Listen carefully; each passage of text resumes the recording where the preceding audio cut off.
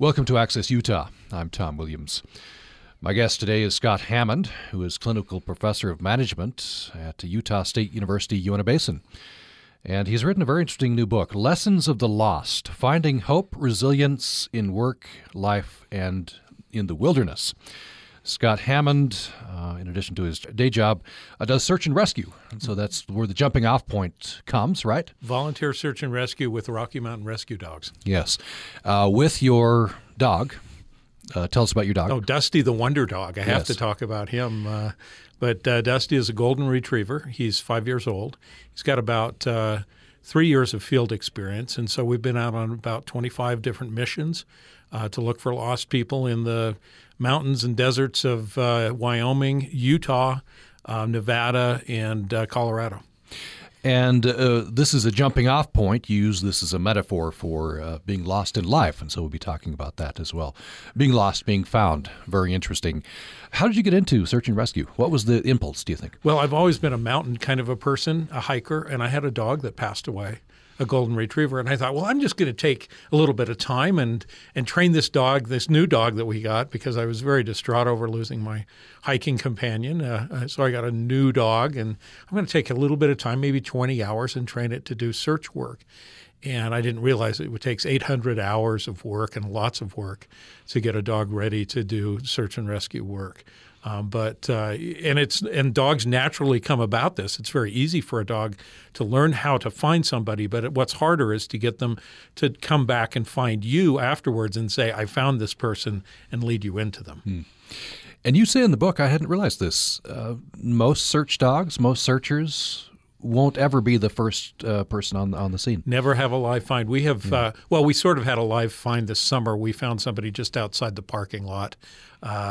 We were just going on a search up in Mirror Lake area, and we'd been out for about 30 seconds and ran into them. But most search dogs, more than 95% of them, will never have a find. But they love it nonetheless. This is something that's challenging and good for them. Absolutely. They just love it. You think it's work for us.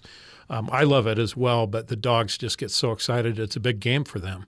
And the more complicated the problem, the more excited they can get. Does it take a certain kind of person to become a search and rescue person? Do you find with your fellow search and rescue crews you're all sort of the same personality type, or? You know, it is interesting. It's a very diverse group of people, but one thing that I think we all have in common, and this may be true with all of us have been lost at some point in our lives. You know, and if maybe in the work or in the wilderness or in our lives, but we've been lost and we've had a sense of lostness, and I think that's one of the things that drives people to get involved in this work. Interesting. You're right also that the people who have – you described the scene at the trailhead, where you get the big crew of the sheriff organizes the search. You got the big crew of search and rescue people like yourself, the dogs and such. And then you have others, maybe friends and family or others, who come and provide support. And you say that if you have been lost, a lot of people tend to go and join those groups. Yeah, a lot of the people who you meet in search and rescue work have themselves been a part of a lost situation. One of the things that's just absolutely amazing, though, and hopeful to me is that when you have a lost situation, a few months ago in Utah, we had a fairly publicized search up in Daggett County for a young man who was wandering around in the Uintas without socks. And it made all of the news stories, and he was there for 4 days. You know, the first day we were there very early, about 20 people searching. The second day, 120. By the third or fourth day, there were 400 people, volunteers, trained from all counties in Utah and up in Wyoming looking for this young man. It's very hopeful to realize that if you're lost, there are a lot of people who are going to look for you. Now, sometimes, and probably a lot more often than we would like, you go out looking for remains. It's the search has been discontinued as the winter comes on, and you go out in the spring. What's that kind of a search like? These are more common than we'd like to admit. Probably more than half the time, the kind of searches we go on are never in the paper. You know, they're that search where they really know that the person wanted to get lost. It might have been a suicide, or they didn't want to be found, and those are difficult kind of situations. But my very first search was one of those, and that's one of the reasons I wrote this book, The Lessons of the Lost. The first one for me was that this woman who had just lost her husband came up to me and she said, he was lost a long time before he went missing. And that just turned my whole perspective on this sense of lostness, that missing is what we're really looking for in the wilderness, but lost people are all around us. Is this David? His name was David? No, David was my brother-in-law, and that was my second search. Okay. And the actual first search I took my dog on was for my own brother-in-law. Wow. Well, that's got to be. I guess that colors the thing if it's a relative of yours. Oh yeah, this is my wife's brother, and he was lost a long time before he went missing, and he went missing early in the winter, and it wasn't until the next summer that we found his remains. Lots of people helped there. Lots of people helped find those remains. Another thing that they just want to bring them home, even if they know that they've probably met their demise. And it's very hopeful that people are willing to help at that level.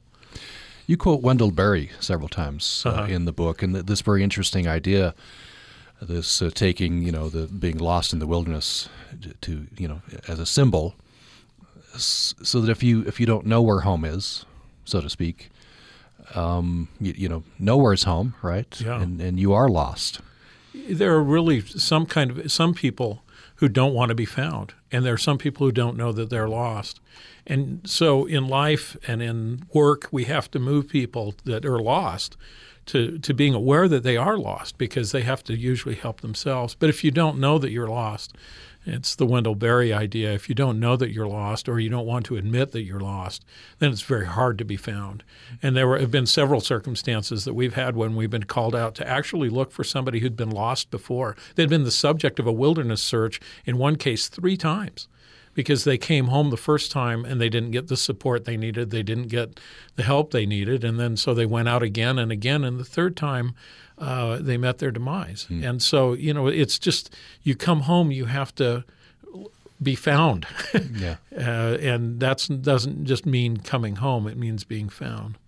And I hadn't focused on that. Maybe these cases aren't so publicized. You're saying there are people who that's the way they want to end their life. They just go out and they're expecting that they probably will die out there. Yeah, they're expecting to meet that, and they don't want to be found, and they don't make the news. But the sheriff's departments spent a lot of resources and time working towards finding these people anyway. So how do you help such a person? How do you help such a person become found? When I talk about, and probably the largest population of lost people in the United States, besides the Congress right now maybe, would be college freshmen. You come on campus, you're lost. You're disconnected with your family for the first time in your life. You don't know the rules. You don't know where to find things, and you get lost. And the first thing is admit you're lost. If you really need help, admit that you're lost. The second thing is get that help, accept that help, embrace that help. And there are just a lot of cases, whether it's lost in life or lost in the work or lost in the wilderness, where people are not willing to do that. And if they are willing to do that, then they can come home and be found.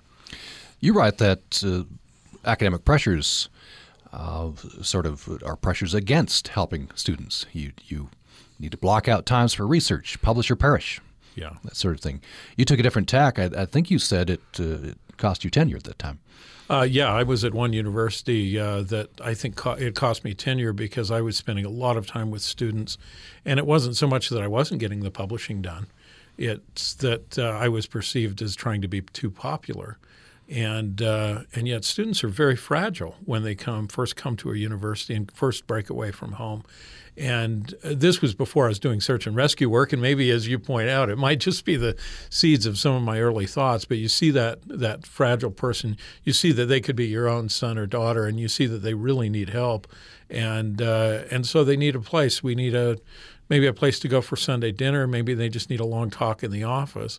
And if you're perceived as being too popular in a driven research kind of a university, sometimes that can be difficult. Now, I have to say, my daughter came to Utah State, and I've been here at Utah State for a while, and it's a different culture here. It's a place where you can do both. Yeah, that's good to hear. You write about it's a very poignant story at young man who dropped out of your class. Oh, yes. Descended into alcoholism and worse. Yeah. I wonder if you tell his story. Well, this was a story I had a story of one of my students, and he started my class and was doing very well, and then just disappeared. I called him a couple of times, why aren't you in class? And, I talked to his wife, and I got this ambivalent kind of an answer. And then about 3 years later, he showed up in my class just like nothing had happened. And I said, what's going on here? 3 years. Where have you been for 3 years? And he had gotten lost. But his lost wilderness was, first of all, alcohol and then heroin. He very quickly became a heroin addict after he started. He said he started drinking, and within 6 months he was a heroin addict. And so it took him 3 years to get off of that or to get rehabilitated. Now, he still struggles with it. I'm still in touch with him, and he still struggles with the temptation of it. But he had a situation where his parents disowned him. His wife was wondering if she should leave and take the children. It was his work had fired him, and his in-laws came in and sat him down and did one of those intervention scenes that you've seen on television. And instead of saying, get out of here, go away, they said, look, we're going to help you, and we're going to help do whatever it takes to help you. And we're going to get you in rehab, and if it doesn't work the first time, we'll take it the second and the third. But we want you to raise our grandchildren, and you can live in our basement, and we can beat this together. And it was just this, this rescuer that came out of nowhere. So he wrote an incredible paper about this gift that his in-laws had given him when his own parents had given up on him. And I guess throughout much of this, the point for him is he didn't know he was lost, right? Yeah. Oh, yeah. Addicts very rarely will come to that admission of being lost. That's why they say often in Alcoholics Anonymous that they have to bottom out, and that's that realization. That's when you get to that point of realization where you say, this has really gotten me to the point where I'm lost. We take this back to the real wilderness, we might call it. This is something I hadn't realized either. A fair number of people don't want to be found. They don't want to admit they were, even if they obviously were lost, they're not going to admit it. Yeah. Oh, yeah. There are a fair number of cases of hunters and other people who are, there's a big search out looking for them. 3 days they're gone, and they barely walk it back into camp or get brought into camp, and they say, oh, no, I wasn't lost. I'd been wandering for a few days, but I wasn't lost. So it's hard for us sometimes to admit that we're lost. Now, is that going to make them more likely to be lost again out there? Oh, I think so. I think so, but I think other people are scared straight. Get a GPS, carry your 10 essentials in your pack, know where you are, and know what you're doing. Yeah. And it seems logical that you'd be very well prepared. But I can see there's a state of mind, I've been in this before, where it's kind of a state of unreality. You're in your cocoon of your car or whatever, and then you spin out on the way, and then on the highway, and then you step out into a blinding snowstorm. And then it's real. Yeah. Or whatever. You tell a story, and we all saw this in the newspaper, a tragic story, a mother and daughter. Yes. Kim Beverly and Carol Weatherton up in the Uinta Mountains. What if you talk about that That's that the case? Trial Lake area, if you've ever been in the Uintas. And they went up to a lake. They took pictures of themselves in the warm before the storm. They had their jackets off, and they'd probably left most of their gear in the car. But those of us who've been in these mountains know that there is a warm before the storm in October, and it's just a little bit of the lie that the mountains tell you. And in these pictures, you could see the storm coming at them, behind them, as it gets closer and closer. They go back up the trail. They're only 3 miles from the car. What could happen, But on that trail, and I've been on that trail lots of times, there's a very subtle turn to the left and then a turn to the right that takes you back to the parking lot. And the turn to the left takes you really deeper into the woods. And when the snowstorm hit, they couldn't tell where the trail split, and they took the wrong trail. The next year, their bodies were found, and there were apologies and notes of apology, and they had sort of gone off of the trail and almost hidden. It made me realize that so many lost people experience deep shame, and I'm not sure what they felt. We don't know what they felt. But we know that most lost people tell us that they are experiencing shame above fear. that they are just ashamed of being in the situation they're in. They feel incompetent and they feel embarrassed that people have to look for them and save them. And that's true with people who are lost in work, in life, and the wilderness. That's interesting. I could see the logic in that, but the logic maybe also would tell you, you don't have to be. People do get lost, but people, I guess, almost invariably feel this shame you're writing. Oh yeah, and when at the beginning of the book, I talk about my own experience in being lost. I was lost for about 20 minutes, but I immediately descended into that shameful sense that, look, I'm competent. I'm a professor. I have a PhD. I shouldn't be lost. And what'll my students think? And what'll my wife think? And what if they have to send searchers up here for me? And all of this stuff, and it starts playing in your head, and it can really be a toxic form of fear. You're listening to Access Utah. I'm Tom Williams. We're talking with Scott Hammond. He, along with his golden retriever Dusty, are volunteer search and rescue workers with Rocky Mountain Rescue Dogs. And his new book is Lessons of the Lost, Finding Hope and Resilience in Work, Life, and the Wilderness. Scott Hammond is a clinical professor of management at Utah State University, Uinta Basin. We're on tape this part of the program. We talked last week before, but you can still comment. We'd love to have your comments, your experiences. Be very interesting. upraccess@gmail.com. upraccess@gmail.com is the place to go. More following the break. On From the Top, we don't just put young people on the show to hear their incredible musical performances, we celebrate the whole kid. We're all members of the Vermont Astronomical Society, and we've also gotten really into building telescopes. I run cross country and I run track. Well, I'll eat anything as long as it's not looking at me and as long as it's not moving around. I believe the correct term is math stud. Join me, Christopher O'Reilly, to meet America's most outstanding young musicians on From the Top each week from NPR. Friday afternoons at 2, repeated Sunday nights at 9 on Utah Public Radio. Programming on Utah Public Radio is made possible in part by our members and the USU Extension 4-H and Youth Programs Junior Master Gardener Programs, providing a hands-on approach to learning horticulture, environmental science, leadership, and life skills. Information at utah4h.org.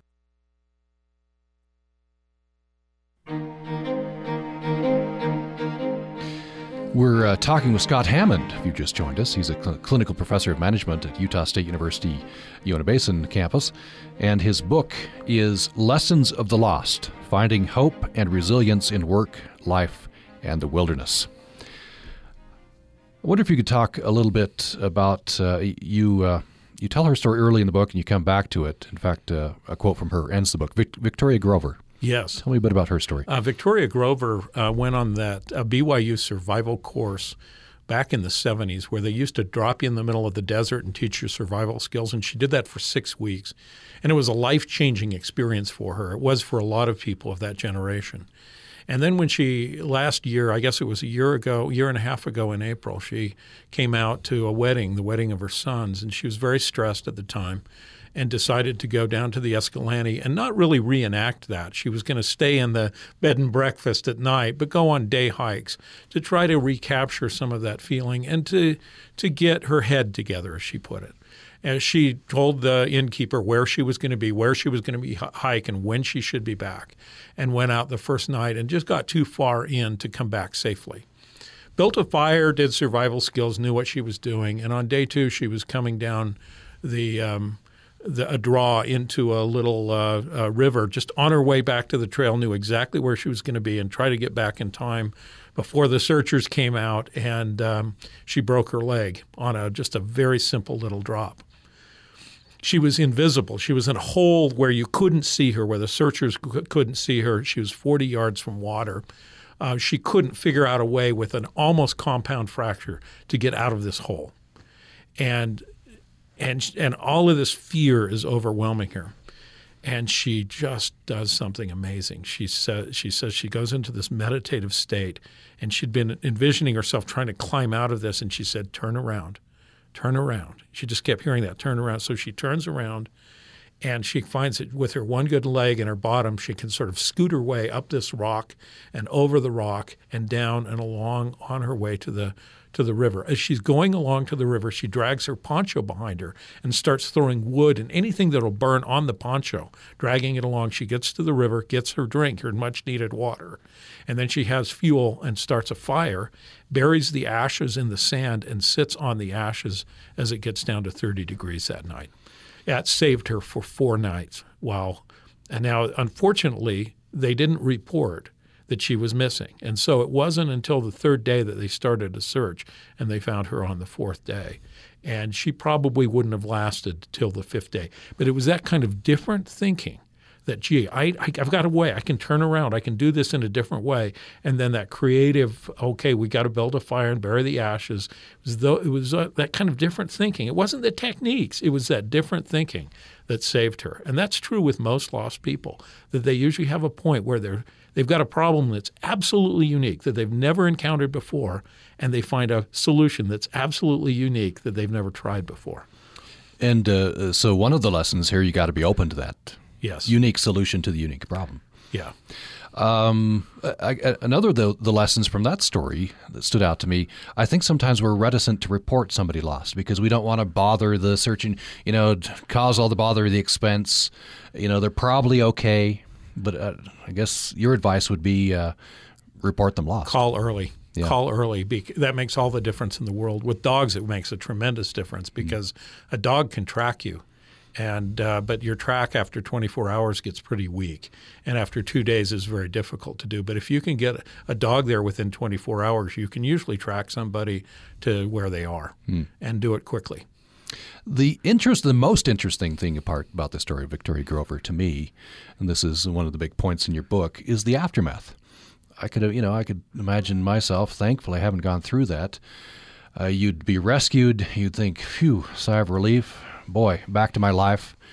But she dealt with a lot of emotional issues after being rescued. Yeah, and everybody does who's genuinely lost. You're never not an alcoholic if you've been lost in alcoholism. You're never not mentally ill if you've been lost in mental illness.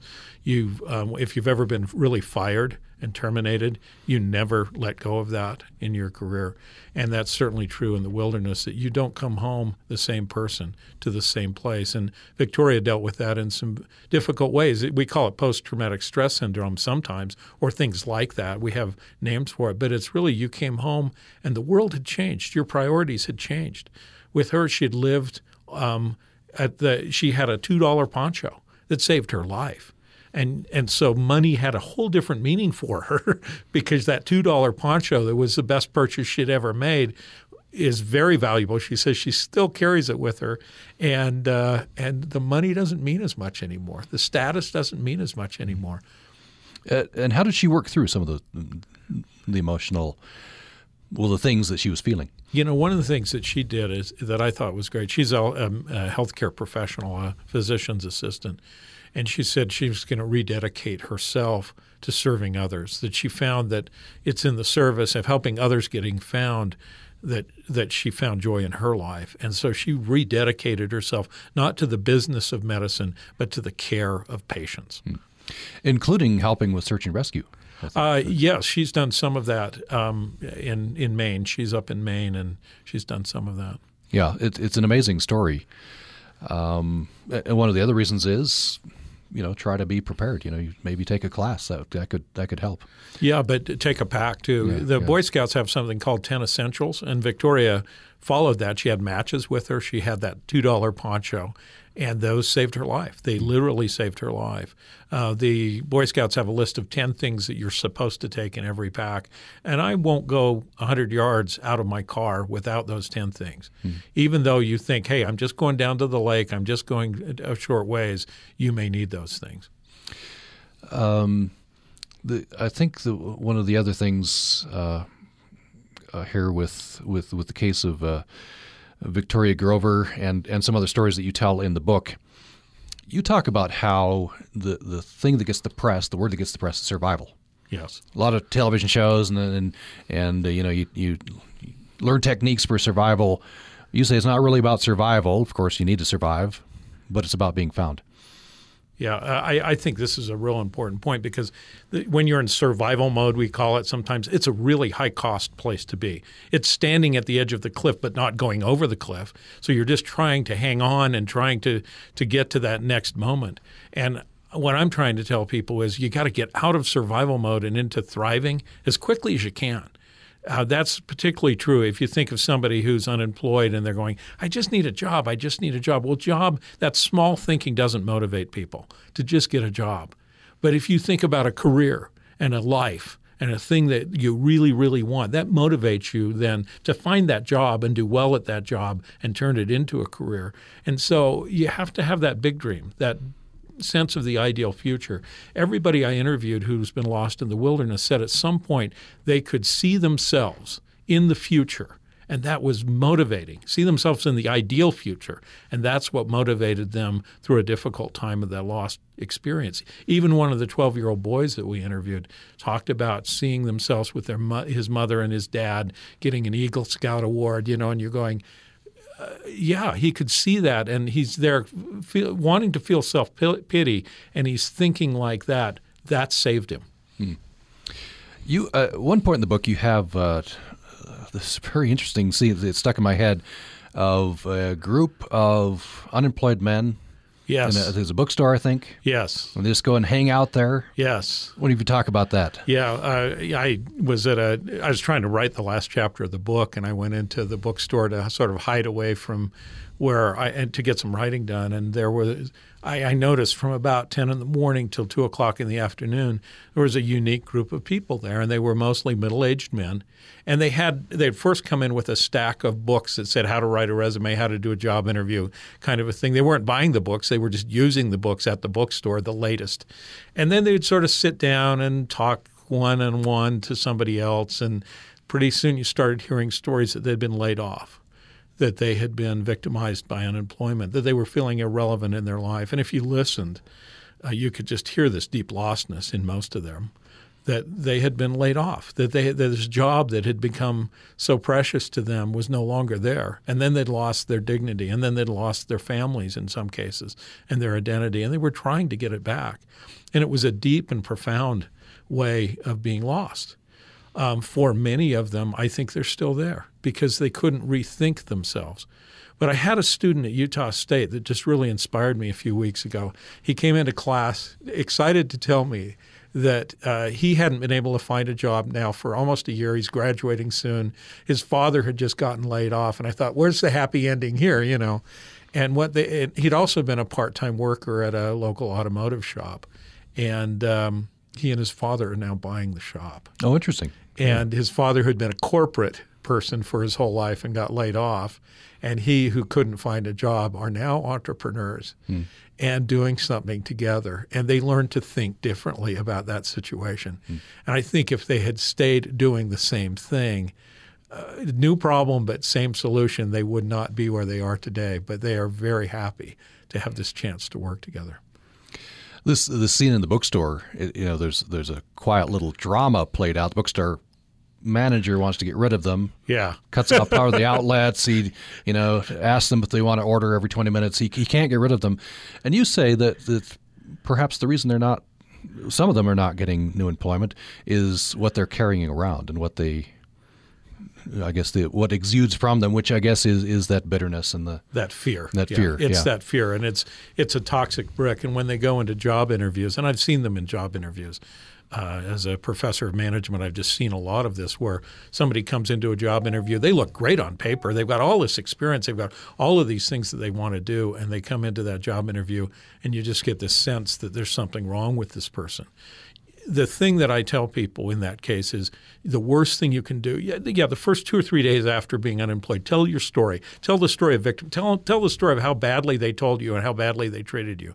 But you've got to let go of that very quickly. If you keep telling that story and living in that story, you will be so negative that it comes across in an interview. It comes across even in a letter. And no matter how qualified you are, they don't want you in an organization if you have that kind of negativity. The other emotion you can understand that any person in that situation feels fear. Fear. But fear can kill you. But how do you How do you move past that? How do you get I to that think the found hardest state? thing, and I actually think it's harder for men than it is for women. I don't have any data on this, but I think women usually find identities outside of work, even if they're working career professional women.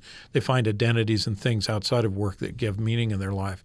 But most men, their identity, their core identity is their work. What do you do to contribute to society? And so when you lose that, and particularly when you lose it in your 50s and you're looking for a job and they don't want to hire an older person, it's very devastating. And so how do you lose that? Well, I had one fellow tell me this story. I thought it was wonderful. He came in, he just got tired of being around people saying, what are you doing today? What are you doing today? And he got tired of sending out resumes 8 months into this. So he decided to go down to what we would call a homeless shelter and just work.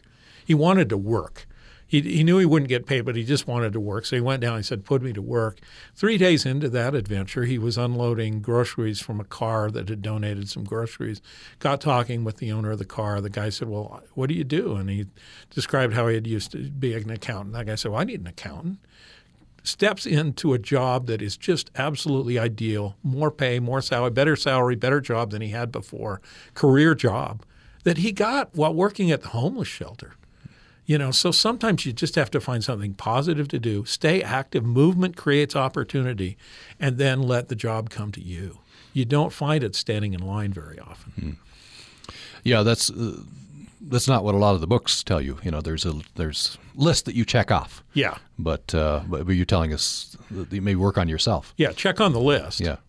Check off the things that are on the list. Do all of those things. Write the good resume, write the good letter, do the interview techniques, but then work on yourself, work internally, because being lost is first a mental, spiritual, emotional problem. And it's not just all about geography or the human condition.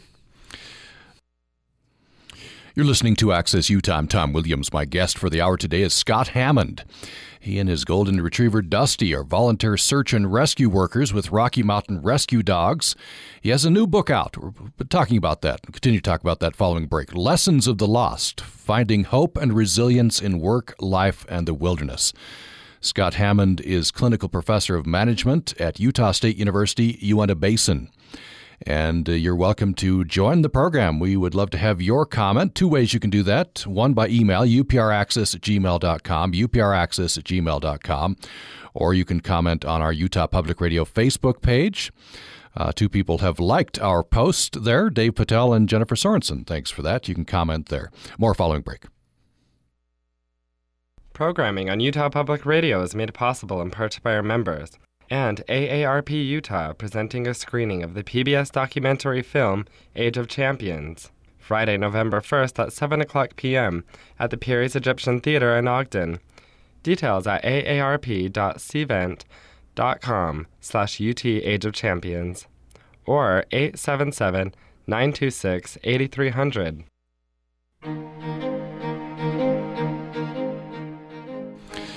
If you just tuned in, you are listening to Access Utah, and we're talking with Scott Hammond, who is clinical professor of management at Utah State University, Uinta Basin. His book is Lessons of the Lost, Finding Hope and Resilience in Work, Life, and the Wilderness. And Professor Hammond is, he does search and rescue. He's with the Rocky Mountain Rescue Dogs with Dusty the Wonder Dog. Yes. Golden Retriever. Golden Retriever. And also a member of National Search and Rescue Association. Yes. By the way, how large a group is it usually in any given area that's in part of this, that they're first on the scene when somebody's lost? Yeah, across the United States, all counties do search work. So cities usually don't. Counties run the search and rescue. Cache County has an outstanding search and rescue group, and they're almost all volunteers. They're almost all trained volunteers. Then there are groups like ours that are dogs only, and we go around and support those groups, particularly the groups that don't have their own dog teams. And so in our case, we end up doing support for a lot of rural sheriffs who don't have a large set of resources that they can deploy. And so we will get called out. We did a search a few weeks ago in Rich County, And we were pretty much the only group up there doing the search. So, And some counties hit the news a lot, unfortunately. Summit County, I get the impression sometimes that sheriff does nothing but. Yes. It's they are one of the busiest SAR teams, and they are very well equipped and a very good team. Yeah. But there are certain areas that people love. They go out and maybe don't realize the dangers. Yeah, but there are high traffic areas like Summit County. They have a lot of incidents. Yeah. And you said that even though most dogs won't have a find, they love it. They love it. It's a good life for them. They are just driven by it. Mm-hmm. And so my dog will get up in the morning and come up to the door, and then if I say, let's go to work, he starts running around in a circle, chasing his tail and jumping up on you. He's very excited. Mm-hmm. And then when he has a find in training, he will come back, and that's the only time he can jump on me. And the way he tells me that he's found somebody is he comes up and jumps on my chest and then has that big nod and that big golden retriever smile. And then it's, follow me, I found him. And so it's just amazing to watch him work that way. What kinds of breeds are involved? Golden retrievers, I'm biased to golden retrievers, but there are some who use German shepherds. And then there are a lot of pound hounds that work well. But they have to be big dogs because they have to be able to withstand the rigors of the wilderness. And they have to have big noses because that's what they use to collect the scent. And so smaller dogs usually don't work in wilderness search. Smaller dogs can work well in rubble searches. So FEMA uses some of the smaller breeds for rubble searches in earthquakes. But in wilderness searches, you usually need a larger dog. I imagine a lot of training. Yeah, it takes about 800 hours, really, but most of that training is for the master, the handler. I think the dogs can do this just naturally. It's part of their wolf instinct. Dogs, their nose is about 400 times better than ours. And so when I'm driving down the road and I go by Burger King and I go, oh, gee, they just I can smell something coming out of that building, the dog can say, well, let's see, somebody just ordered a double Whopper with cheese and fries. I mean, that's how good their nose is. They use almost exclusively their nose. They don't even use their eyes very much. So most dogs won't recognize their master unless they can smell them. They don't even know my face. My dog doesn't know my face. He knows my smell. That's how he recognizes me. And they can then, through their instincts, follow that scent to its source. And it doesn't take very much. It can just take a hair, a small amount, and they can smell that and know where it is and follow to it. That relationship must be pretty intense, pretty good relationship. Of course, any pet would be a good relationship, but and so I imagine you have some good times, but also you're probably going to outlive your rescue dog, and so that's got to be especially hard too. Yeah, you bond with them in a way that's just exceptional, and they're so incredibly loyal and kind. And part of the instinct that drives them to find somebody who's lost is that pack instinct where they want to bring the family back together. And particularly golden retrievers, I think, are good at this. They just want to make sure that the pack is intact, the family is intact. And when you tell them somebody's missing, they want to find that person and bring them back. That leads me to an interesting quote. If you could find it here. This is from William Sirotuk. Is that how you pronounce his name? He's done some research on lost person behavior. This is his quote. Your reference to dogs as social animals made me think of this quote. We're social animals too. He says people are social animals surrounded by a complex artificial environment. In the technology of today, few people are self-sufficient. Yeah. It's very interesting. And it's true, isn't it? That we just aren't. And so what do? We rely on our network, our social networks, to find us. Dogs have that same thing, and they are even part of our networks, but they have their own network, their own pack mentality. But we're that same way. So we need that network to find us. And that's true in life and work in the wilderness. You need that social network sometimes to catch you when you fall. Do you think we're losing in some way in today's world those communities that we used to have? Well, I am finding more and more that it's that as people go out in the woods, they don't understand the dangers. And that's because they haven't learned from the previous generations, from their parents, the way you learn how to be in the woods, that there are fewer and fewer people who really understand the natural environment. And that, I think, is a problem. I guess that usually was passed down. Yes. Father to son or whatever it would be. You'd go hunting. You'd go out with the family and you go camping together. And there's so much less of that now that when somebody goes out solo, they just don't understand the environment they're getting involved in. And that it can be wonderful and warm and cool and really nice, and then it can turn on you very quickly and become winter and become cold and become difficult and life-threatening. Do you think we have a mental map that perhaps changed in our artificial world? Oh, yes. All this technology, and then we go out in the wilderness. Yeah. Where, as you say, on a dime, the weather can change or whatever it is. And two of the stories that we detail in this book are people who got lost because they used Google Maps or Garmin or something that told them they could be somewhere, but they didn't look up and see the environment.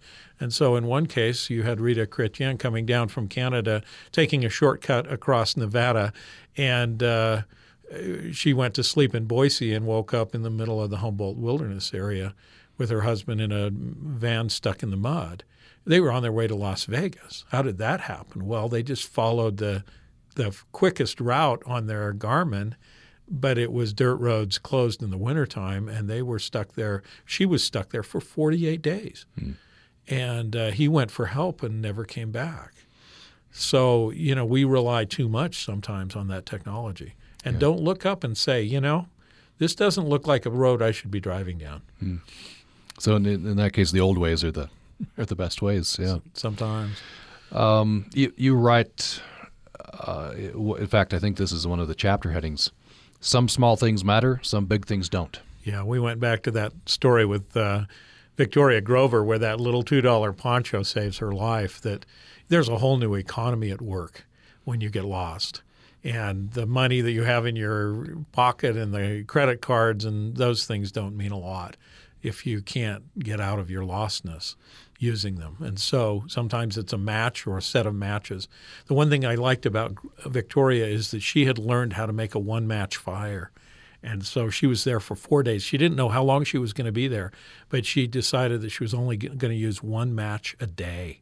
Now, how many of us can reduce our draw on our resources down to one match a day? But that can save your life sometimes when you're in a lost situation. You talk about the tipping point of the survival zone.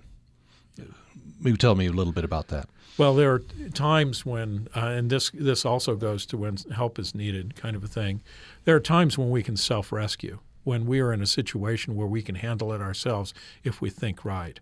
But there's a tipping point where we absolutely need others to get us out of that situation. We can survive maybe for a while, but our goal is to wait until someone comes and gets us. And that's true, again, in work, life, and the wilderness. There are times when you just really need to reach out to that person. I, in my life, have had some mentors in my academic career, in my personal life, that have just rescued me when I was dark, when I was just, things weren't working out for me. And I had a situation when I was young in college age, and it was just a mess. My parents had moved overseas. My job wasn't working out. I wasn't doing well in school. And I had an old neighbor from an old neighborhood come in and look at me, and I wasn't expecting him to show up at all. And he showed up and he said, "Scott, how's it going?" And I said, "Great." Hey, I was a college freshman. What do you say? Everything's great, And he said, "No, it's not." And I cried. I just knew that he knew. And he said, "Well, why don't you come live with our family for a while?" And I was with his family for 6 months. But it saved me. It really saved me. And that's that tipping point where maybe we're not willing to admit that we are lost, but we need that other person to come in and step in and provide us that stability and that safety net. We need our networks. We are social animals, as you say. You have an interesting passage where you talk about your 10th, 20th, and 30th year reunions. Yes. It's something we can all resonates with all of us. And just went to the 40th. Oh, did you really? Yeah. So tell me briefly about each of those reunions. It's, that first 10-year reunion, you're all excited because you've got to show everybody how important you are. And you've got your new car, and maybe you've just married, and you have kids on the way, and everything's just perfect in your life. And then you get to that 20-year reunion, and there's some people who aren't there. Some of them, in my case, had passed away. Some had been killed by drunk drivers. A dear friend had been killed by a drunk driver. Another had died of AIDS. And you start realizing life is and then there are others who are there and they don't have their children, or their children are being raised by someone else. And there's been a divorce, and there's been that kind of difficulty. And then by the 30-year reunion, you're getting pretty honest about how life is and how difficult it is and how we've all been lost. I think everyone's been lost. I mean, if you've been to junior high in the United States, you've been lost. But we've all been lost in our life and in our careers. And what's happening now in the 30 and 40-year reunion are these great stories. Just came back from the 40-year reunion. These great stories of people who said, I got lost. I got off track here. I was an alcoholic for a while. But now I'm back, and I figured it out. And, one dear friend who lost his son in a tragic drug overdose, and he's back, and he's okay now. And he's got friends around him now, and it's going to be okay. The pain's still there, but he's found. Yeah. So that's a big part of it, realizing that being lost is a natural condition, admitting it. Yeah. Yeah, we've all been lost. Yeah. You bring up the searcher's dilemma, you call it. Yes. And we've talked about this earlier. I wonder if we could loop back to this. We're getting near the end of the conversation. This person doesn't know he's lost or doesn't want to be found. Yeah, and then there's also the dilemma of how long do you search? How much of your resource do you give to that search? And county sheriffs have to make that really tough decision of how long do we go for this person? What are the probabilities that they're still alive? How long do I put somebody at risk? And at some point they have to call it off and call the family and say we're not going to look anymore. And that's a real tough dilemma. And we do that in life too, where you're saying, we've been working with this, maybe it's a wayward child, we've been working with it, we've been working. It's taken all of the family resources, and now we need to go focus on our other children, and we can't draw down those resources anymore. Yeah, that is such a dilemma. It's a hard thing. Have you ever gone through that? I wonder if you tell us about your daughter, Becky. Yes, Becky. Oh, she's my hero. She's just a wonderful young woman. She's 27 now, the mother of 3 children, and when she was about 14. We had been dealing with some issues for a couple of years, some behavioral issues. We knew things weren't right. And when she was about 14, she was diagnosed with major depression. We worked with her, and my goodness, our kids, Becky, everybody would agree that she got about 70% of the parenting, and the other kids got about divided up 30%. It was a very difficult time for her. She didn't graduate from high school. But she's very bright and very, very bright. But she just couldn't get, it was either A or F. She just couldn't discipline or focus herself. We had trips to the emergency room, panic attacks. Finally, when she's a freshman, and we are just struggling with all of that, she came home one day in April after her freshman year, hadn't passed most of her classes. And didn't have a job and was sleeping till 2 o'clock in the afternoon. And she said, Dad, nothing in my life, nothing is working. And so we said, let's start over. We did a prayer, which is our spiritual tradition, together. And then we said, let's start over. And we found a new doctor and pretended that nothing had happened, no history here, and started to look for ways to work through this difficult situation. To make a long story short, the doctor diagnosed her as being bipolar, and a lot of the things that we'd done around depression had made it worse with medication. He diagnosed her as being hypoglycemic, which also causes problems. Once we got her on the right medications, within 2 weeks, she had a job she loved. Within 2 months, she had a good relationship with a friend. Within 6 months, she was engaged to this young man. Within a year, I'm sitting there saying, you're too young to get married. And she's saying, no, this is the right thing. And now they're married and very happy. She still manages her disease, but she knows what she's dealing with. And she was lost for 7 years. And she'll admit that and tell you about it. And she's talked to my students before about it, about how you have to just be so proactive and courageous and take on this dragon by yourself. And then you have others around you, but you have to be responsible for it yourself. There's a dramatic moment in the story where you go to a doctor he asks, have you tried this drug? Did it work? And so forth. Yeah. Then he says, try this drug and come back in 3 weeks, which you found was the usual thing. Yeah, I've got to give you his name. Yeah. His name's Daryl Stacy, and he's a family doctor in Orem, Utah. And he's my hero, honestly. He sits down with her, and they go through this routine. If you've been around this, you've seen it. Try this for 3 weeks. Try that and they're just going through this list. And finally, she looks at him and she says, "I don't have 3 weeks to try this." And he takes her by the hand, and he looks her in the eye, and he said, "Come back tomorrow if you need to. And if you need to come back the day after and the day after, I will be here for you."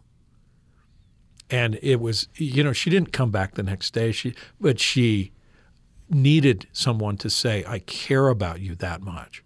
And then he went on and discovered these other things about her that made all the difference in the world, because he was willing to communicate and just focus on that. And I really believe he saved her life. The other part of the story that stands out to me, we talked about this earlier in the hour. It sounds like your family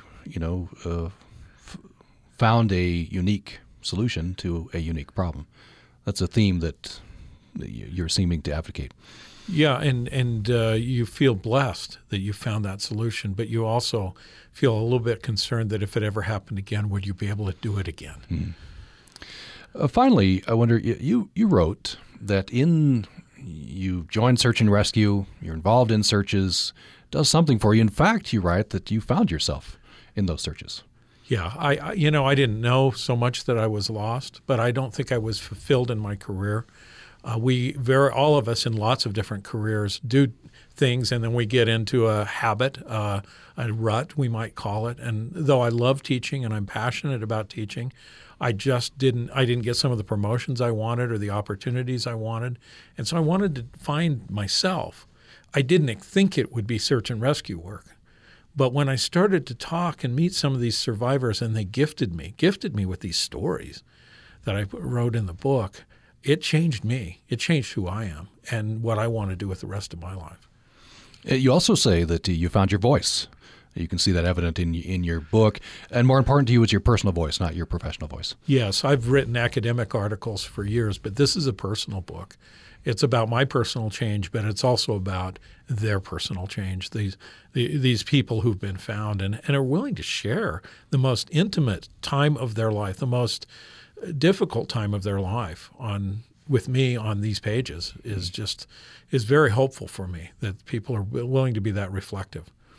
And I believe you're inviting people to tell their story. Yes. You can go to www.lessonsofthelost.com. Yes. If they'll come to the Lessons of the Lost website, they'll read the story of others, and they can also contribute their own. We've all been lost. Yeah.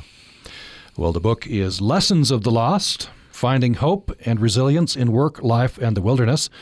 Scott Hammond has been my guest. He's clinical professor of management at Utah State University, Uinta Basin. Thank you so much. Thank you. Access Utah is a production of Utah Public Radio. You can listen to this episode or previous episodes of Access Utah anytime at upr.org, where you can find a link to subscribe to our podcast. This is Utah Public Radio, KUSR HD1 89.5 Logan, KUSK HD1 88.5 Vernal, KUSL HD1 89.3 Richfield, KUST HD1 88.7 Moab, and KUSU FM HD1 91.5 Logan.